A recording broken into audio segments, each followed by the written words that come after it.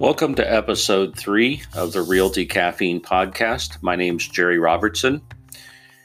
We teach agents how to lead generate by referral. Our mission statement says agents who fail to lead generate go out of business quickly.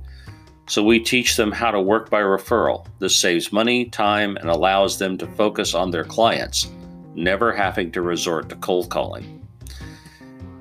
In the earlier episodes, I talked about how I got my business started, and I did start out working by referral from the very beginning. I made lots of mistakes those first couple of years, and I'm hoping to help keep you from making some of those mistakes. I focused on that referral thing by sending out newsletters. I had a database of 300 people when I started. And I knew them. I knew their names. I didn't know much more about them than that. I had mailing addresses for them and phone numbers for most of them.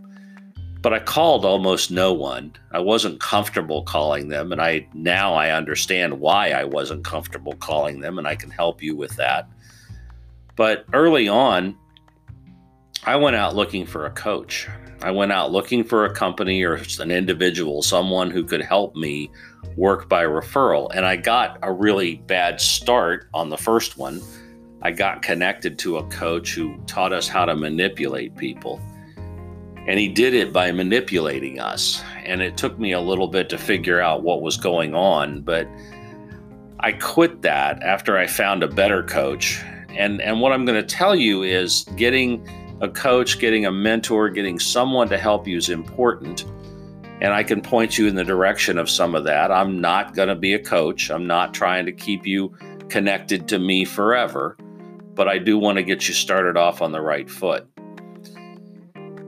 So since then, I've created a successful single agent business. I typically do between 20 and 30 deals a year, and I have a part-time assistant.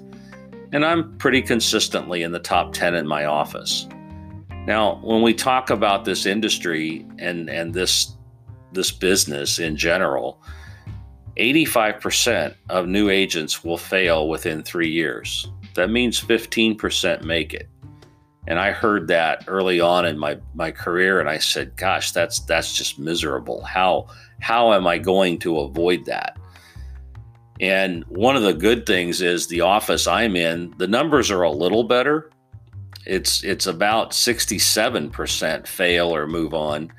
So 33% make it. And a lot of that has to do with the support and the training and all the stuff that we have in our company for agents who really want to work this business. What we find is about a third of them will actually do the work. A third will kind of work around it, and a third just give up and they don't show up. So that's really how it breaks down.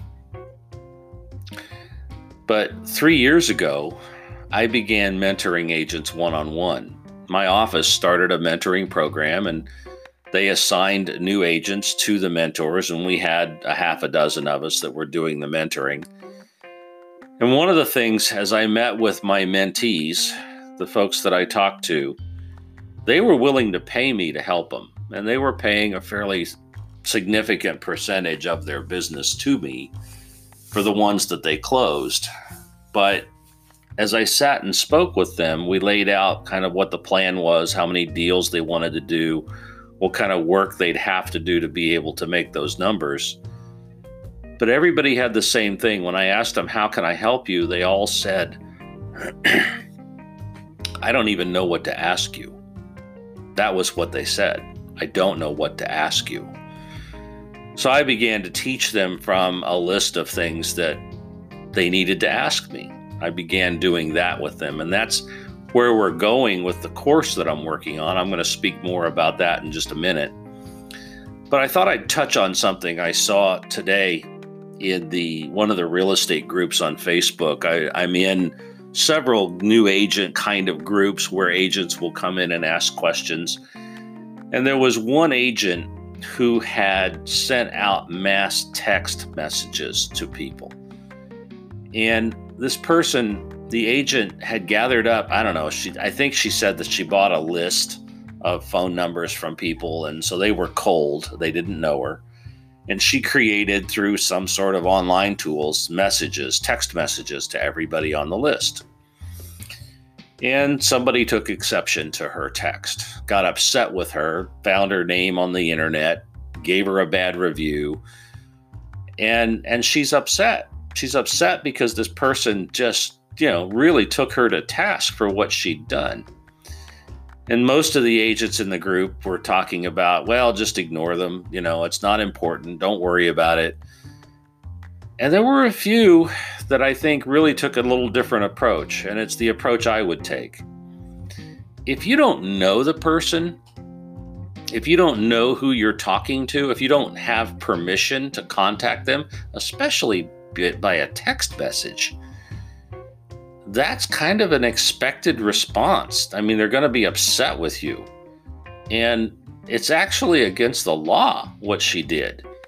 There's a law called the Telephone Consumer Protection Act, and most people don't realize that this is something more expansive than a do not call list. It's where the do not call list came from, and the FCC manages that. They enforce that, but the TCPA regulates telemarketing calls, auto dialed calls like expired listing dialers use, pre-recorded calls, text messages, and unsolicited faxes. Now, we're not so much into unsolicited faxes anymore, but an unsolicited text message, you got to have somebody's permission, legally, to contact them.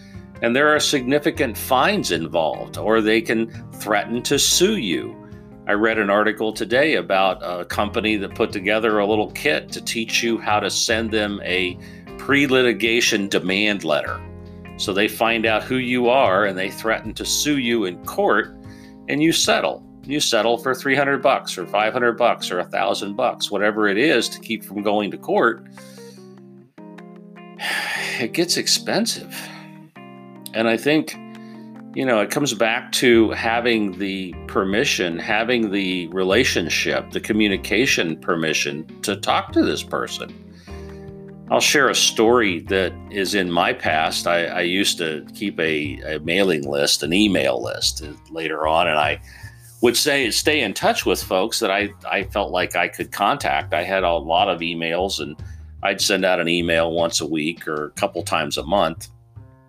And it would be text, technical tips and various things. I kind of look back at it now and laugh because it wasn't all that different than sending out cookie recipes, which I laugh at now.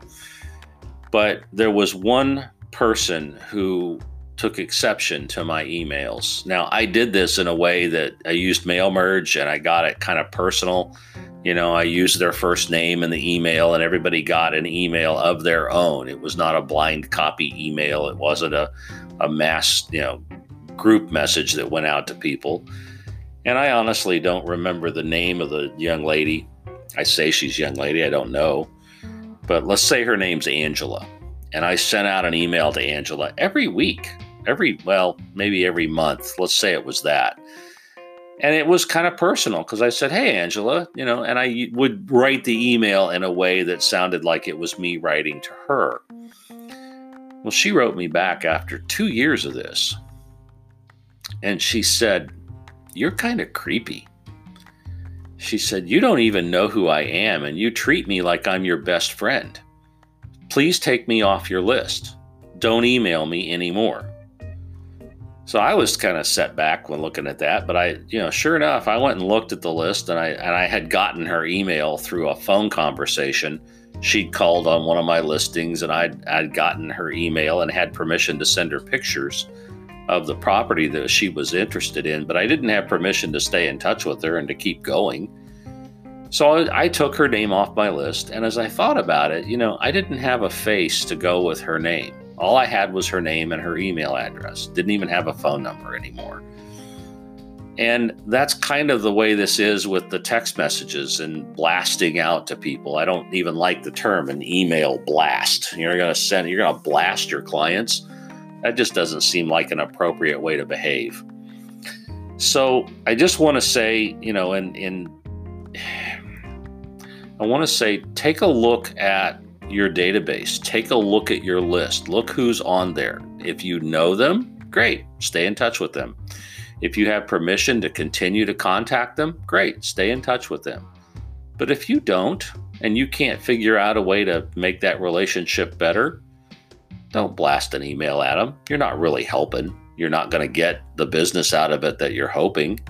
Work on building those relationships and be careful out there, because that Telephone Consumer Protection Act, it's got real teeth, and people are really, really doing something to cost you money if you continue to do that. So that's all I've got for this podcast. I would like to mention that I've gotten module 1 of the referral focused MREA based course for the solo agent is up and running.